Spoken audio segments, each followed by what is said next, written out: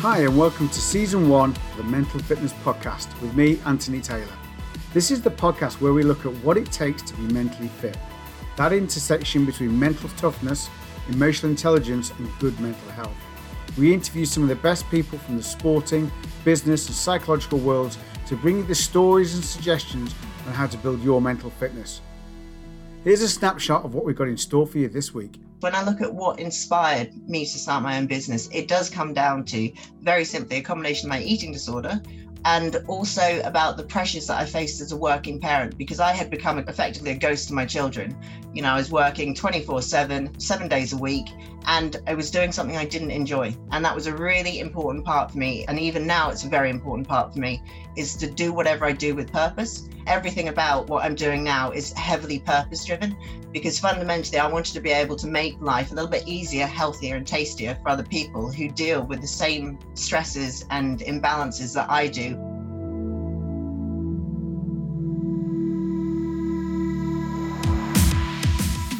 So if you like what you hear over the rest of this episode, then please join the conversation with me on Instagram at AntTaylor72 or on LinkedIn where you can find me under Anthony Taylor Mental Fitness. And please subscribe. It takes just a minute, but it's going to help the podcast reach more people. Okay, let's crack on with the show. Today, I am really excited to have a conversation with a lady that I've been following on LinkedIn. I've got to know via LinkedIn for, I think, the last 2 or 3 years now. Time flies, it could even be longer. And I'm really excited to hear about her journey from the corporate world to what she's doing now, and also how open she's been around mental health and eating disorders. So welcome to Tanya Lambert, founder of Tanya's Just Real Sources. Hello, Anthony. Lovely to meet you, or finally virtually. Yes, finally virtually. And we have been talking now, haven't we, online via LinkedIn for... It's been around 4 years, actually, Anthony, and you have supported me on both of my fundraising campaigns, and your support through LinkedIn has been immense, as has many other people's. Oh, well, thank you very much. I can't believe it's been 4 years. I don't really know where that time's gone. It's crazy, isn't it? No, it's mad. It is. So, Tanya, as I do with all the guests in this first season, I want to kick off with the question, what does mental toughness mean for you? Anthony, it's a really powerful question for me, that one. And it is heavily driven around the fact I believe that mental toughness is around accepting your weakness. And a big part of my journey has been actually facing, as you mentioned, my eating disorder, facing my fears and channeling my negative energy associated with my eating disorder and all the behaviors towards my positive kind of path in terms of Tanya's Just Real. And very much the whole concept of Tanya's Just Real is the Just Real is actually all about me being just real, and the fact that my journey isn't that dissimilar from other people's, particularly in terms of my journey as a working mum who struggles with the work-life balance, the juggling with children and what have you.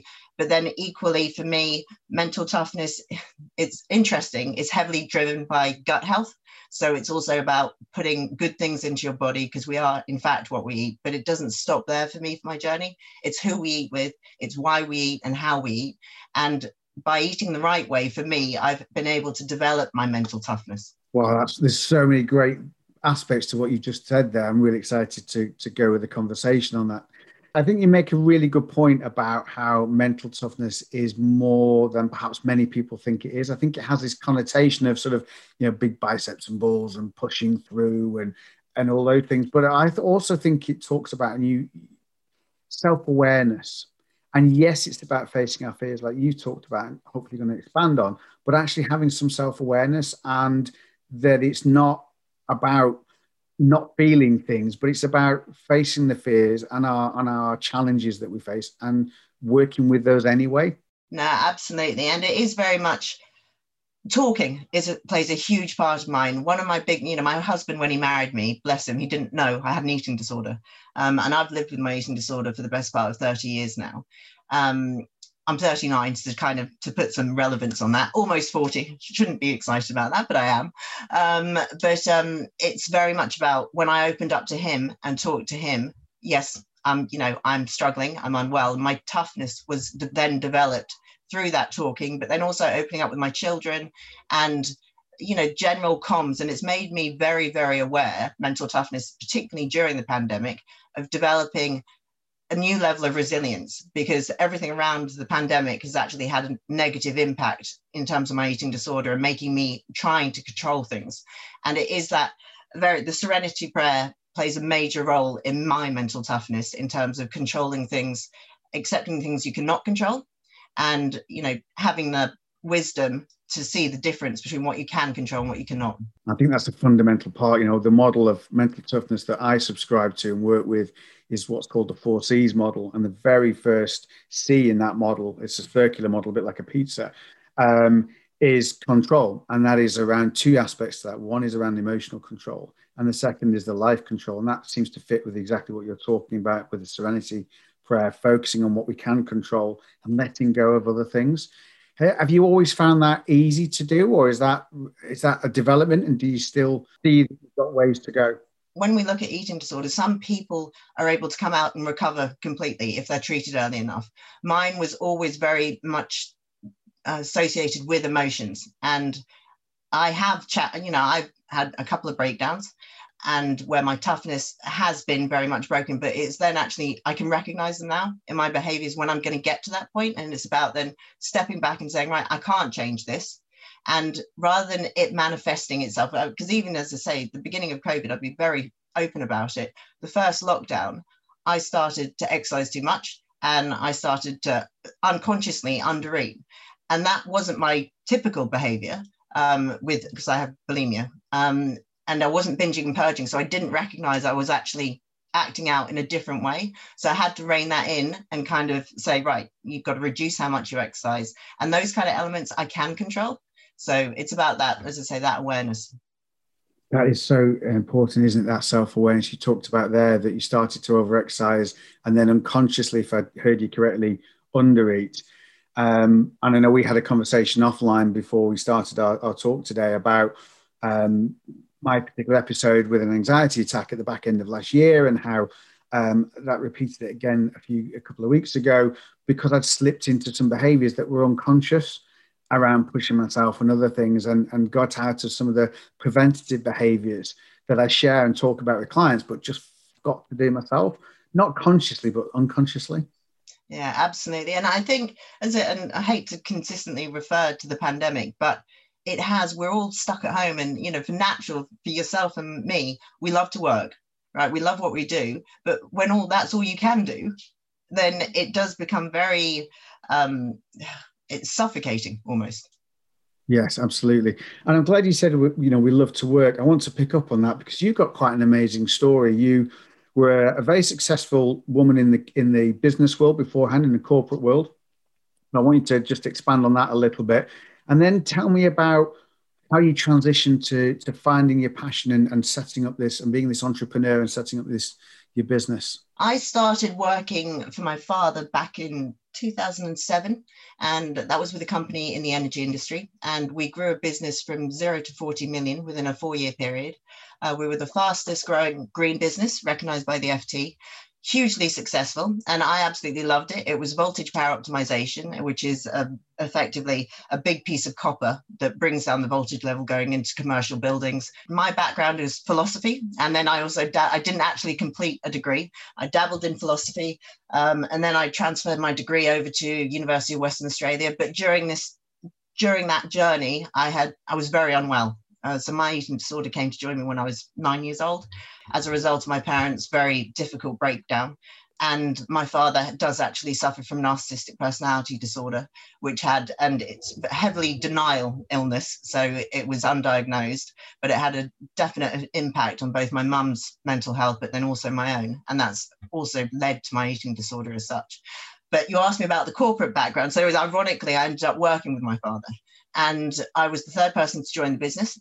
By 2011, I was blessed to get pregnant. I met my husband at work. I was blessed to get pregnant. And after many years of being told that you'll never have children, my daughter is called Aurora. And that's because when I found out I would be able to get pregnant was when I saw the Northern Lights in Aurora Borealis. I thought I was going to go straight back into the office after I had her, because I did love what I did. They used to say, if you cut Tanya in half, you'd find copper. So I returned to work, but I hated it and I cried every day. My whole perspective had shifted, like everybody else's perspective when you have children and lucky enough to have children. And I said to my husband, right, let's have another one and I'll give up work. So I gave up work. We had another one. Our little boy, Luca, was born 15 months later. So there's 15 months between them. And they changed my life, completely changed my life. But during the time that I'd taken my break from work from 2011 to 2013, my father also stepped away from the business for health reasons. 18 months in, the business, unfortunately, the people that we'd handed it over went from 40 million down to 6 million. Tragic situation within financially and internal fraud going on, gross misconduct, etc., etc. So anyway, my father returned to work. He cleaned up the board and he asked me to go back into work in 2015. So I jumped at the opportunity because I thought, right, I wasn't fit to be a stay-at-home mum. I was getting slightly frustrated. I wasn't, I loved the kids and I loved that initial years, but I really wanted to reactivate my mind. But more equally, I wanted to be able to help grow the business back. Unfortunately, when I returned to the business, the first port of call that I had to do was I had to make 25 redundancies across the team, which when you've been speaking Goo Goo Gaga language and you've never done a redundancy was very challenging. So when I returned back to the office, we had 15 months to rebuild the business and I had to look for pre-pack administration. Unfortunately, was the only route by which we could get investment into it. I negotiated over a 3-month period a contract my father had stepped away and said, right, you, to me and my husband, you guys take over. We acted as kind of managing director, did the deal. On the day of the signing of the deal, I said to my husband, if my life hasn't changed in 3 months, then I need to think about doing something else. 3 months was too long. I had a breakdown. During the course of that 3-month period, my eating disorder came back.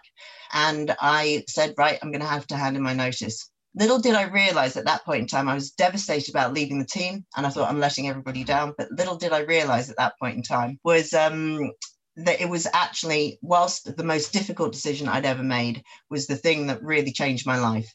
Because I spent 6 months from 2015 to 2016 rebuilding myself and also reevaluating my life and what was important to me and what I was passionate about, because I'd lost all of these things. And it came down very simply to, yes, despite my eating disorder, highly passionate about food, keeping well, somehow involving my children in my business, but fundamentally making a positive impact to other people. And it occurred to me, right, well, I'm going to create initially dressings. And then I thought, because everybody would come over and say, your dressings are amazing, your salads are amazing. I never eat fruit and veg. And even my kids were eating them. So then I thought, right, well, okay, who should I talk to? I spoke to Sodexo, one of my ex-clients, and the engineering team. I took my samples in little glass bottles over to see them, drove to Wales, and served them a lunch and said to them, what do you think? And they said, it's a great idea, great tasting dressings. I then founded my business in the car in 2016 on February the 21st. So just over 5 years old now. That's quite the story, isn't it? And thank you for being so open and sharing that, from the corporate world, the growing the business so successfully, to then your challenges around that and stepping back and then being pregnant and then seeing the business go the way it went, having to turn that around again. And then going with that, you talked about the breakdown then, and then coming back again and still, despite these challenges, coming back from that. That really is the sort of definition of resilience, isn't it? It's that ability to keep overcoming the challenges that we're facing and keep moving forward. The key part for me is when I look at what inspired me to start my own business, it does come down to very simply a combination of my eating disorder, which was all about ultra processed foods, which fueled my illness, and also about the pressures that I faced as a working parent, because I had become effectively a ghost to my children in my corporate life. I was working 24/7, 7 days a week, and I was doing something I didn't enjoy. And that was a really important part for me and even now it's a very important part for me, is to do whatever I do with purpose. And that was everything about what I'm doing now is heavily purpose driven, because fundamentally I wanted to be able to make life a little bit easier, healthier and tastier for other people who deal with the same stresses and imbalances that I do on a day-to-day basis, but whilst also offering, a completely clean label product. And it did start in a home kitchen. It started with me with 3 blenders and 7 fridges, blending till 2, 3 in the morning, and then bottling them, labeling them. The kids got involved in the labeling, albeit they were very young, so lots of wonky labeling. And it has, I mean, it's been a heck of a journey, an amazing journey, and I wouldn't change a single moment of it. Simply also, you know, my children were the tasting panel. My children eat every single one and flavor of my sauces are very fundamentally different, each of them inspired by different members of my family. It's so important, isn't it, to find that why. I know for myself, I found myself 40 years of age. I've not long since been unexpectedly divorced. I was quite financially challenged by that. My mum had just recently passed away from cancer, and then I found myself unemployed. And I just took some time out at that point. So I'm miserable doing what I'm doing. I need to live the rest of my life and do something I'm really passionate about. And that purpose has fueled the self-doubts and overcome the, not fueled the self-doubts, it's helped me overcome the self-doubt on this journey, to overcome the financial sort of challenges and hardships that I've grown my business. And it sounds like that's been, you know, you've done that with you. I followed this journey with you right online when you started to share it on LinkedIn, and seen the growth and the development of it, and heard about your challenges as you've gone through that. It really is important, isn't it, to help people, for people to do that, to find that why, that purpose. Yeah, I mean, it is absolutely essential. And you mentioned the financial side, and this is, you know, people, when they look at my LinkedIn, they think, oh, corporate world, she must have left with loads of money, he's gone and set up a business. The truth is I left with nothing. You know, I was on golden handcuffs. I'd left all my shares in the previous business. I walked away with a Honda Civic. My husband and I didn't have any assets. And the business that, when I said to Mike, right, I want to start my own business, he said, well, how on earth are you going to fund it? And fortunately, due to the cash flow management and the business planning that was involved during the pre-pack administration that we went through, I had learned the business planning side of it. So, you know, understanding how to project it was really important when I brought the business plan together, because then I founded the business with a startup government loan and was able to secure the full 25K of unsecured funding. So I would say to anybody that does watch this, if you are looking to fund, that is a really good starting point in terms of accessing money if you don't have any security. And I think that's interesting as well. You make a really good point. You know, we spend so much time on social media, even on professional sites like LinkedIn. And it is, I've been guilty of it, and I talk about it with clients. It's so easy to look at somebody else and make massive assumptions about how successful they are, or how clever they are, or whatever, you know, how much resources they've got behind them. And so often that's just not the case, is it? No, it's not. And it's similarly, you know, when I decided to start up in the food industry, I knew nothing. You know, I had to do my food safety management level 3. The house had to be EHO checked, which is environmental officer checked. Yes, I think that's right. Got that all done. And, you know, when I look at doing those, you know, 6 months to a year of hard labor in my home kitchen, actually the product wasn't selling anywhere. But when I finally had kind of finalized the recipes, then I was told to go and find a manufacturer. And I've now been through 4 manufacturers, and I've had hideous experiences with some of them. One of the very key parts of, as you'll know from our product, is it's entirely raw and fresh. And that was a really challenging point. And it's actually taken me 4 years to develop the product, to get a finally finished clean label, no citric acid, no guar gum, no xanthan gum in the product.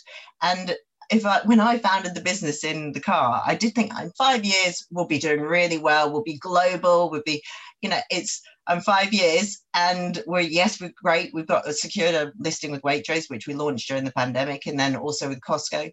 But I didn't think it would take 5 years to get here. So what's kept you going during that time? Because you have been through, as you said, real challenging time.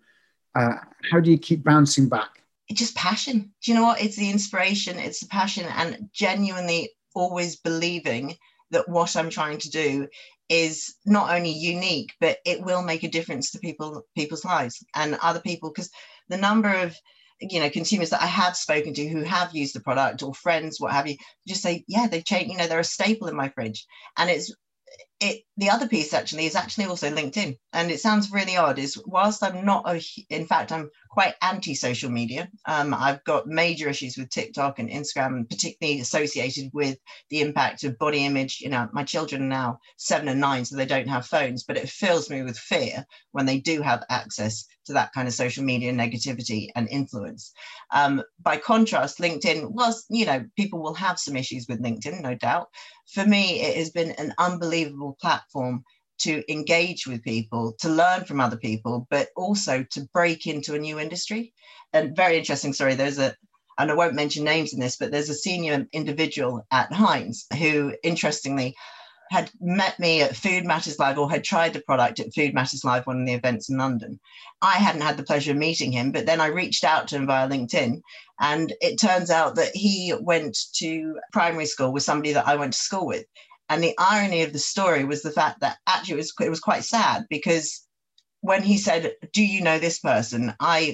Unfortunately, I lost my best friend at the age of 18. She was raped and murdered on my 18th birthday.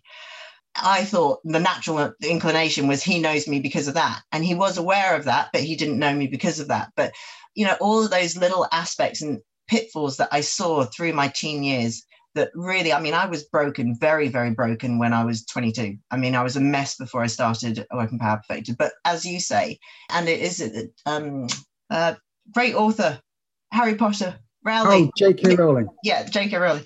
You know, she says how she talks about how the breakdowns and hitting rock bottom. Once you've hit rock bottom, you can only ever get up.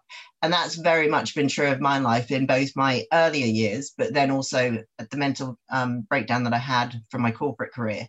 It was, I had to hit that rock bottom. And I am an extremist. I mean, that's very much associated with my illness as well.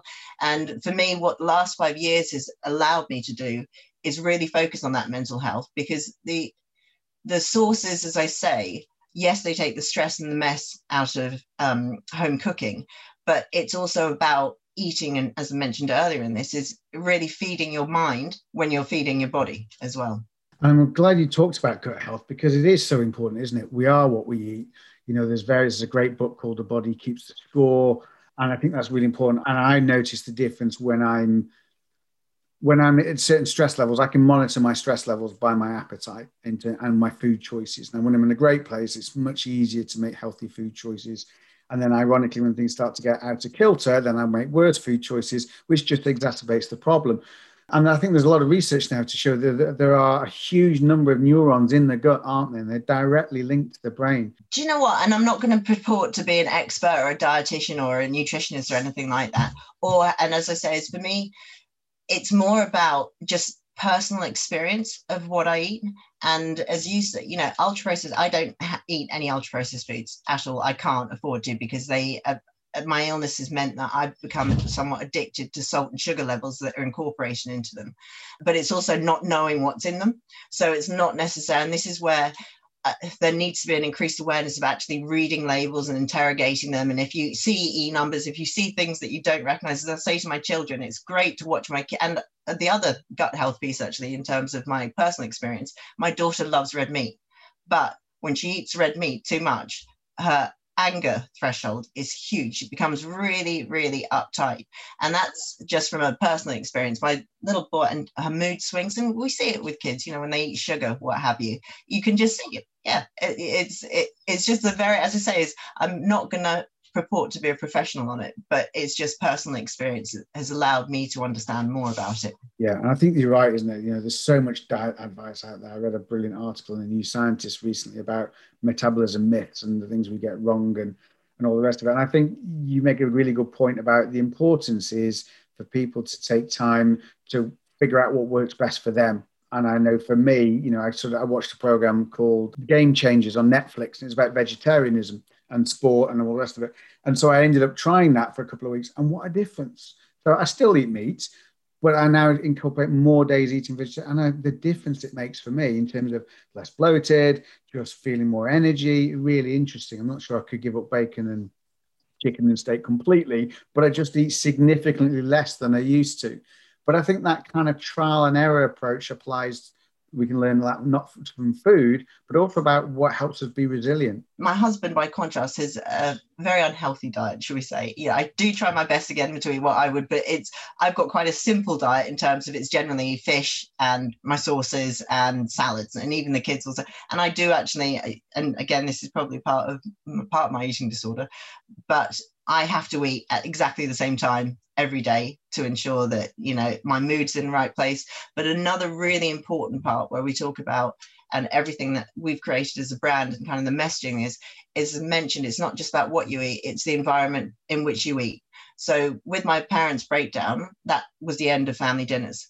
And therefore, all the talking communication went down as well. And then you had the development of TV dinners. And, that was the ready meal time and all the rest of it. And back in my youth.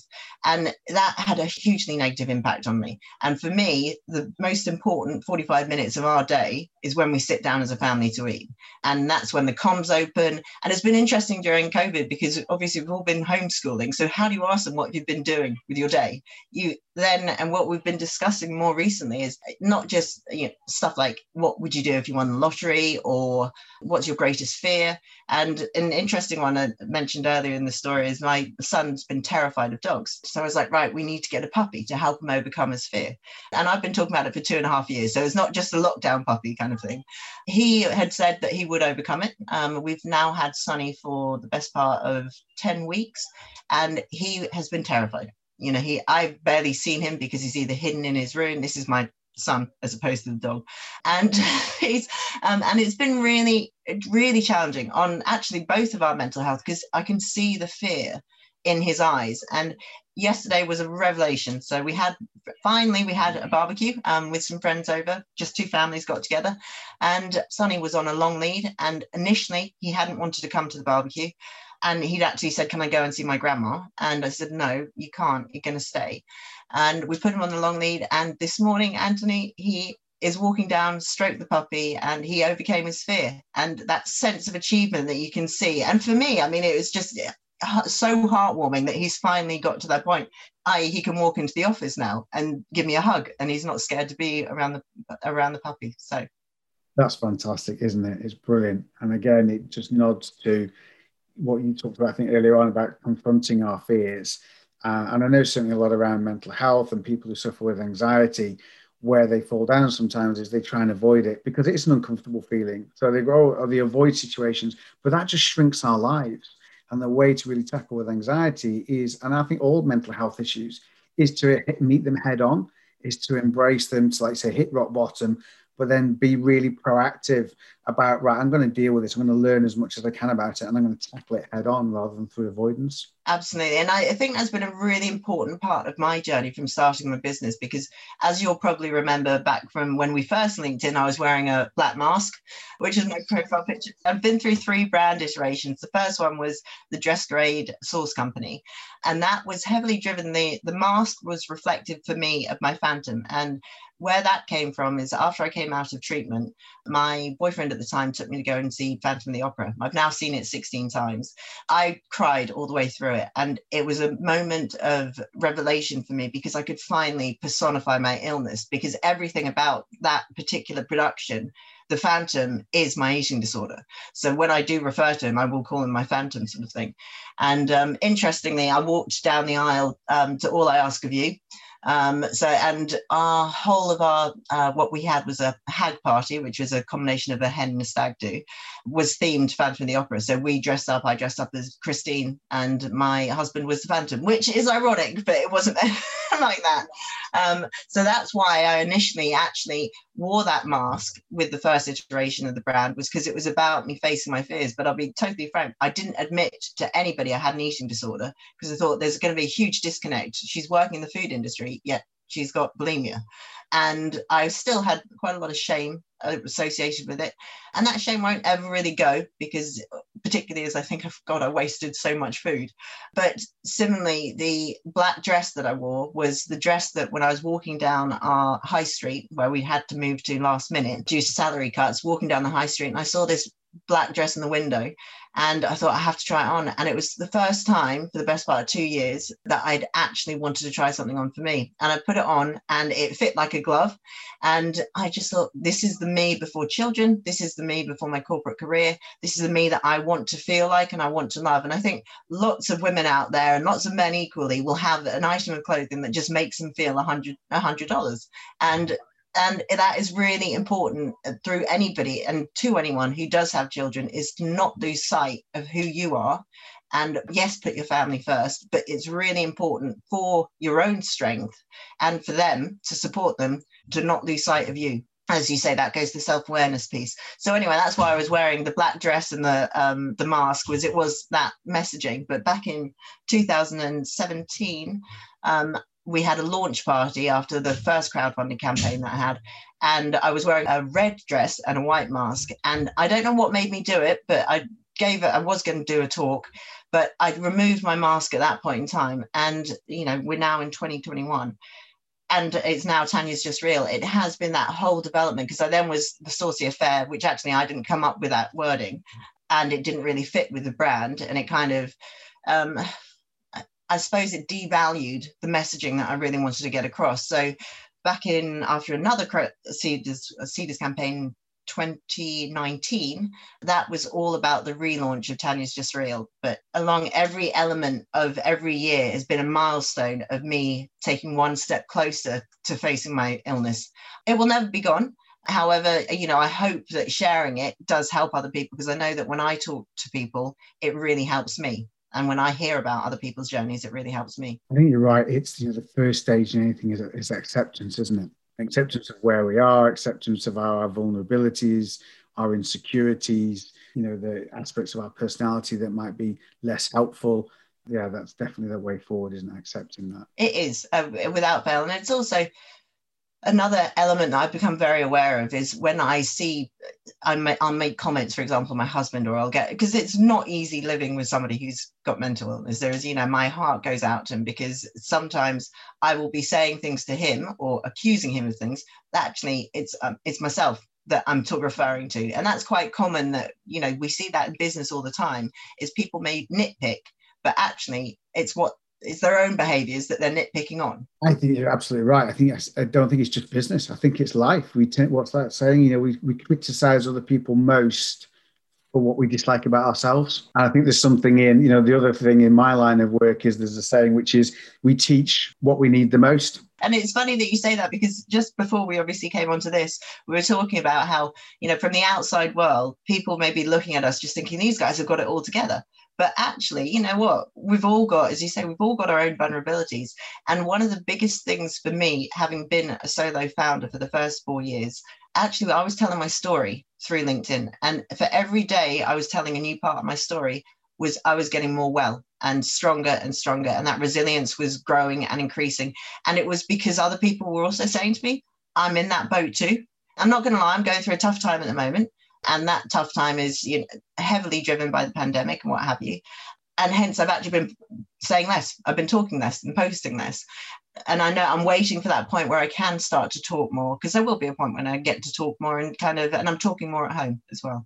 You've been really open and talking to us and sharing a lot about your journey and the challenges. If you could wrap up, what would be one or two bits of advice you might suggest to listeners to think about? Any people who are thinking about making that transition from the corporate world into entrepreneurship, self-employment, or anyone facing challenges around eating disorders and mental health?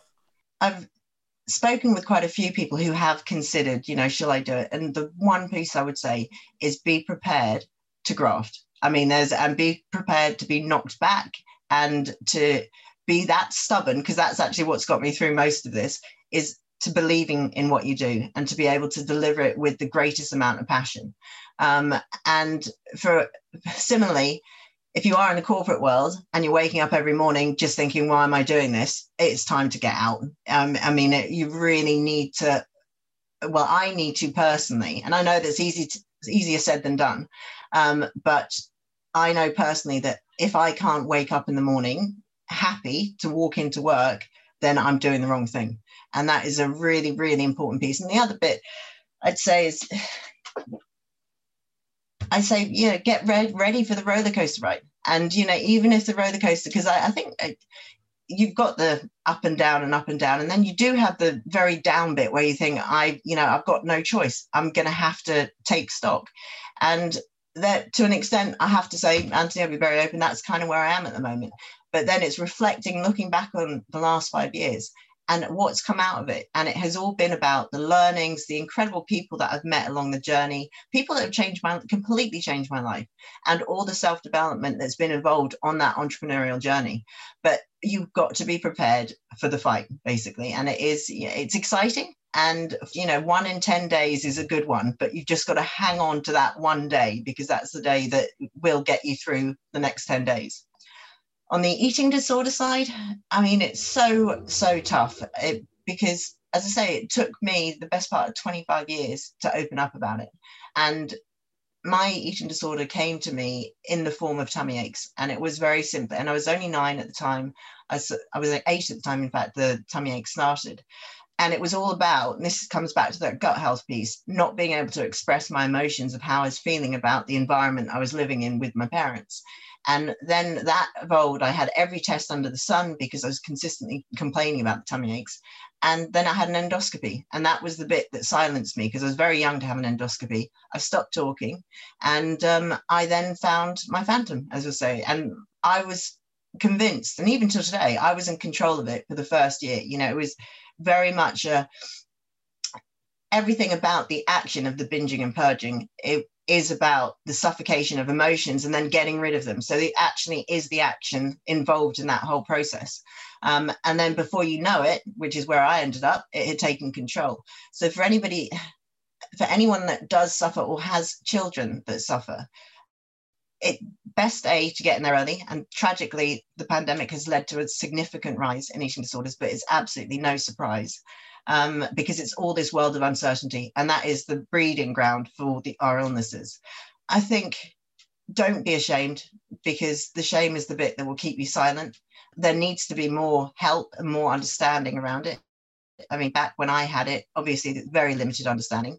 Similarly, for all the right reasons, my mum was also ashamed of it. She didn't want to talk about it because, as a mother, you feed your children. And you don't want, that's a natural thing for someone to do. With homes, I would also say that when you serve dinner, and this is very important to me, I served meals in the center of the table and let the children help themselves. And that means that you're not forcing them to eat a certain amount. It empowers them to be more relaxed and comfortable around food, but also it's learning about food, learn about the food, as you say, learn about the food that you eat, learn about the safe foods, and just open up. It's the hardest thing to do. As I say, having been quiet for 25 years, it's the hardest thing to do. People think it's only a teenage thing and you get over it in your teenage years. It's not. It wasn't my case. Thank you for sharing that. I think that both the advice on the entrepreneurship journey and on what you just talked about and shared with mental health there is really important. And I just echo, I think, it is great. It's great that Freddie Flintoff came out not long ago. I don't know if you saw that program talking about him. And I think we've made great strides around the conversations around mental health, away from, we're shifting the needle now, aren't we? Away from that kind of ignorance and misunderstanding through people like yourself and Freddie and many others opening up and talking about it. I still think we've got a long way to go, haven't we? We do have a long way to go, because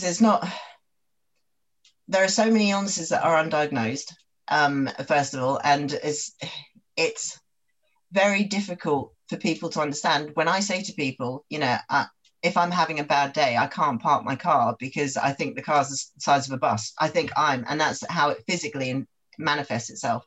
There isn't a quick switch on mental health. As you say, you can't just say, right, here's a pill, you're going to be fine, or take some painkillers or what have you. And the pain that you feel is as obvious as it is physical. I've got a very high pain threshold. Both the kids were born without any drugs or anything. And as I say, is that physical pain for me, I can understand and you can touch and feel and I can get my head around it. It's when my headspace isn't right that is destroying for me. I've really enjoyed this conversation. I think it's been so enlightening, and I want to thank you very much for being so willing to be open and honest and share the successes and the challenges and the failures. I think it's been inspiring for me, and I think it's going to be really inspiring for people listening to that and sharing your top thoughts on that. Where can we, because I've tried your sauces, I must admit I've tried them for a while and I've got out of the habit. So where can we go back to pick them up? Well, first of all, Anthony, I want to say thank you very much for having me. And I really do appreciate you giving me airtime to these issues that are really important for me personally, and I know for you as well. Waitrose. So go to Waitrose Chillers and you can find them, and make sure that you post anything, or when you try them, use them hot or cold. You can cook with them. They are cooking from scratch in a bottle, completely fresh ingredients, gluten-free, lactose-free, wheat-free, naturally vegan as well. Well, no, I've tasted them in the past. I've just got out of the habit. So, and you reminded me, I've got a Waitrose 3.5 miles away. I will be going there later on. Well, good. As I say, post it, right? I want to see what you cook. I will, right? I will. That's a challenge. I promise I will do that. I'll come up with something this weekend and post it. Thank you very much again for your time. I wish you all the very best to you and the family, and Luca for congratulations on his fear of overcoming his dog fear. And yeah, wish you every success with the business going forward. That's very kind of you. Thank you very much, Anthony.